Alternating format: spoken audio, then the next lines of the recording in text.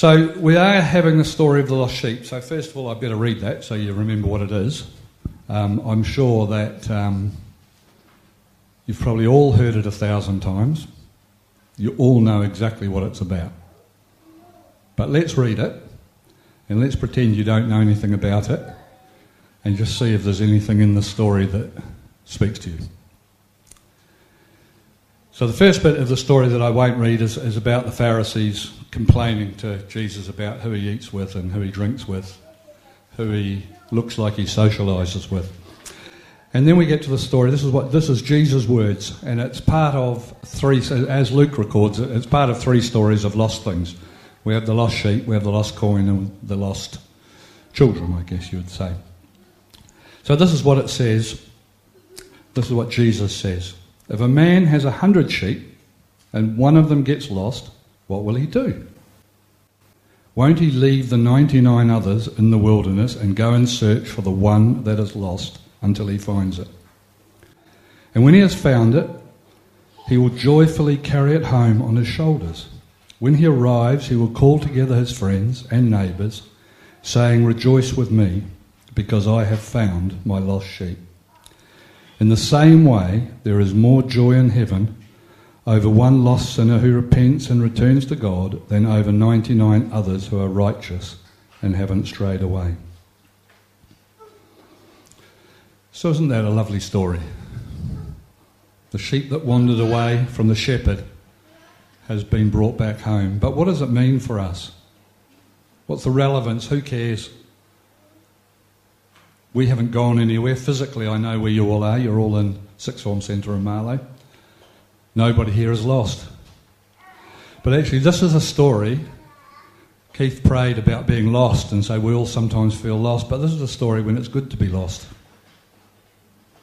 This is a story when it's good to feel maybe like you don't belong. Because there is a loving God who chases after you, who is in constant pursuit of you. And it's a story of celebration. You know, when I was young, you would think God had a bit of a problem. Someone ate an apple and 2,000 years later we're talking about it. And when I was young, that felt like a very judgmental God. Why would God get so uptight about an apple? And it made me begin to think that God was a big bad judge. But when we read this story, is it a story of a shepherd going to a sheep and being furious and judgmental? Or is the story a bit different to that? This is a story about the shepherd finding you and you finding the shepherd. And this is about the shepherd carrying you and taking you home. This is about you having trust in the shepherd and know that you're safe with the shepherd. So anyway, Kathy's got a little illustration from a mother's perspective of a child.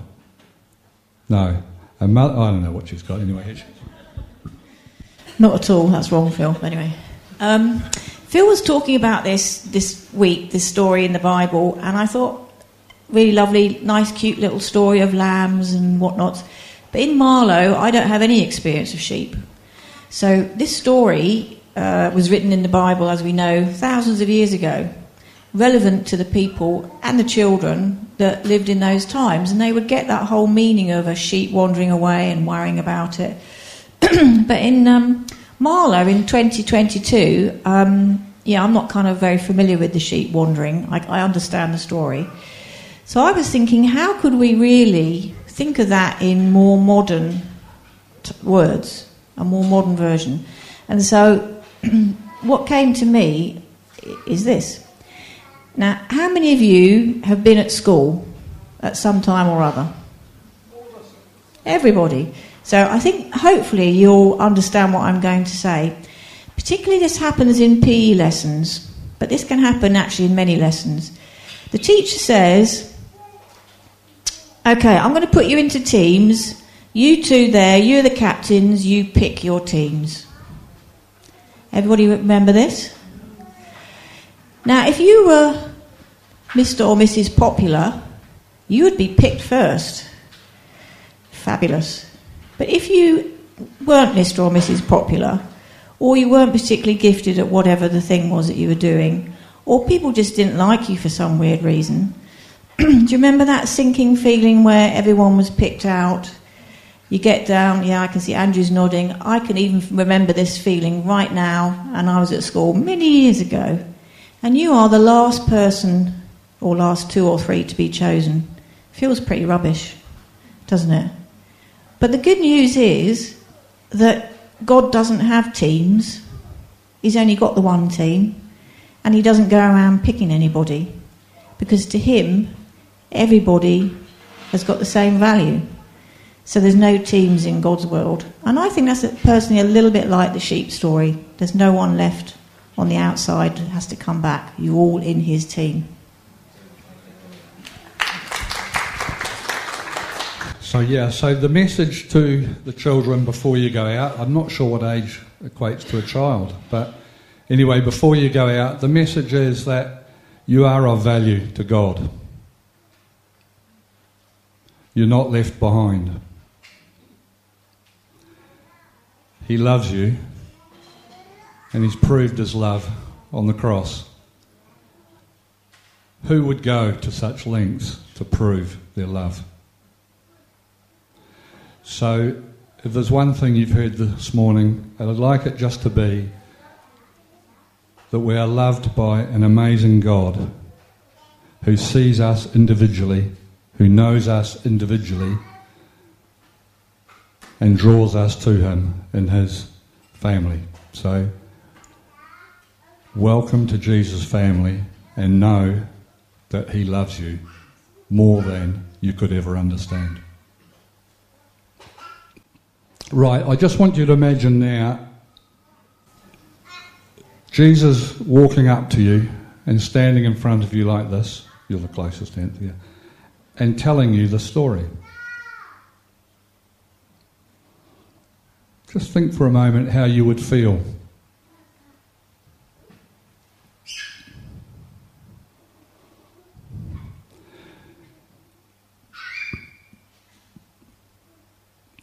Because Jesus was trying to explain that his kingdom is different to what the Pharisees were thinking.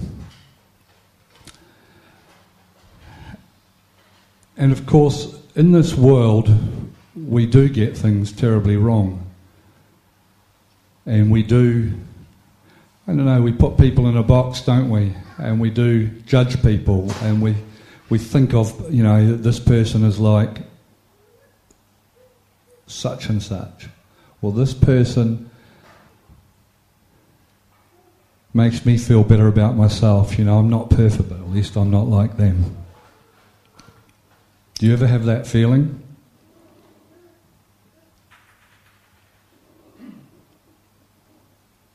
And so Jesus was trying to say to his critics, the religious leaders who were so close to God, who knew everything, who knew all the rules. And in knowing all the rules, they were almost telling God how to play the game. Maybe they didn't fully understand that Jesus was God, but you see, their focus was totally wrong. They did not understand the kingdom of God, the kingdom that we belong to. And I think one of the things we need to get hold of to really understand is that actually being lost is okay, because the Bible's very clear that we're all lost. We don't quite fit in this world. We have a yearning for something that nothing in this world can fulfill. We know people who have maybe everything we think we might dream of, but they don't have everything. They're looking for something else.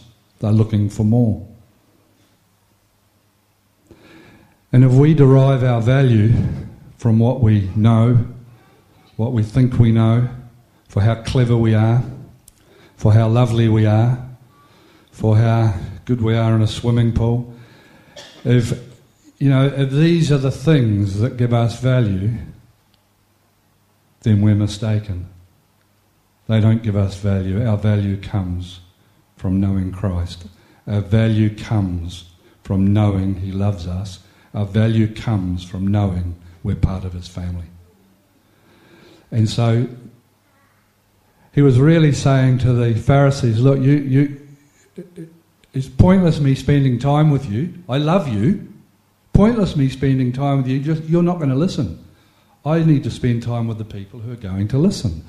The people who are lost, who know they're lost, because we have to admit first we're lost in order to be found. And the story makes it sound like it's a shepherd searching for us, and it is that. And of course then we have a role to play as well, as to find the shepherd as he looks for us.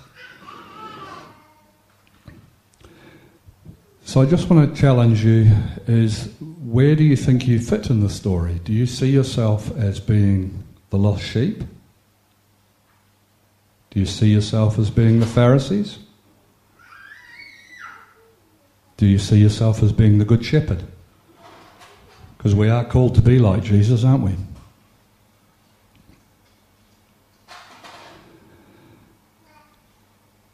So as we think about this story, I guess the key things for me are to realise how amazing God is and how unfathomable his love for us is.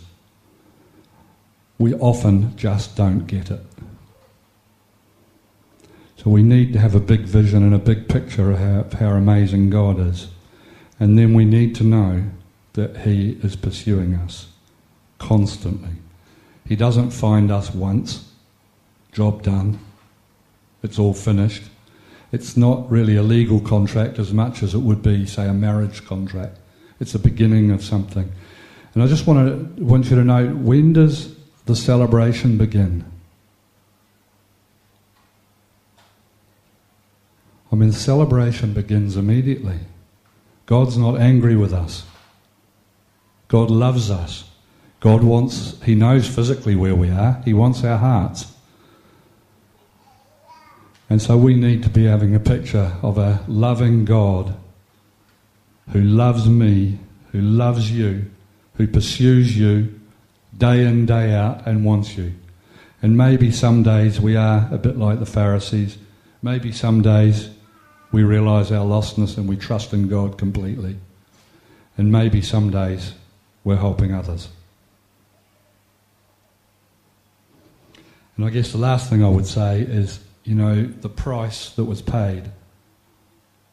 How would somebody going to the cross say, I go for the joy set before me? How would you go through that?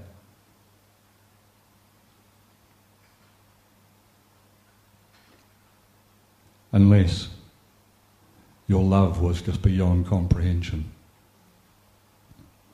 And in finishing, I just want to read, if I can find it, a verse of a song that you all know very well. I'll read 3 verses of it. I'll just get the order right. Before I spoke a word, you were singing over me. You have been so, so good to me. Before I took a breath, you breathed your life in me. You have been so, so kind to me. When I was your foe, still your love fought for me. You have been so, so good to me. When I felt no worth, you paid it all for me. You have been so, so kind to me. Oh, the overwhelming, never-ending, reckless love of God. Oh, it chases me down, fights till I'm found, leaves the 99. I couldn't earn it. I don't deserve it. Still, you give yourself away. Oh, the overwhelming, never-ending, reckless love of God. He really does love you. Thank you. Thank you, Phil. That's stunning. Stunning. I'd like us just to take a minute just to follow up on that. I don't want to rush on. So I'd like us to close our eyes and imagine ourselves in that position of the lost sheep and feeling, crouched and calm and fearful maybe, and tears potentially as well. And I want to imagine Jesus comes and finds you and stands in front of you, and you slowly look up at Jesus and you look into his eyes, and you probably have that fear that Kathy mentioned about, oh, is he going to pick me? And what's he going to say? And I just want you to imagine Jesus' face just breaking into a massive smile of joy over you. And he just says your name so gently and so lovingly. And he says your name again. You're looking straight at your face. I just want you to imagine Jesus reaching down, holding out his hand to pull you up. And as he pulls you up, he says something to you. He whispers something to you which you need to hear. And you think, have I heard that right? And Jesus says it again, more firmly and more lovingly. I had a picture a little while ago, and I think it fits well with this morning. It's probably best if you close your eyes, and then you can kind of picture it as well and be part of it. And it was, I was entering the throne room of Jesus, and as I walked through these humongous doors, this vast room, which was just incredibly opulent, covered with gold and all sorts of gems. And as I stood there in the distance, really far away, there was Jesus there on his throne. And as you can imagine, walking into the throne room of Jesus is not something that you do lightly, or that you almost feel that you can do, because it is where he is. But as I walk towards him, I eventually get to this throne, and all I can do is fall down on my knees, and just in tears saying, Lord, I'm sorry, you know what I'm like. And as I'm there crying with my eyes closed, eventually I open them and look up, and he's not there. He's not on his throne. There's nobody there. But then gently I feel this arm around my shoulder, and as I look, to where that being is, I realise it's Jesus. He's come down off his throne, and he's kneeling beside me with his arm around my shoulder, and he's just saying to me, it's okay. It's all right. You don't have to do it on your own. Let's do it together. Let's work together, and we can get through this. It doesn't matter what you've done, because I love you. You're my child, and I'm always there for you. So let's do it together.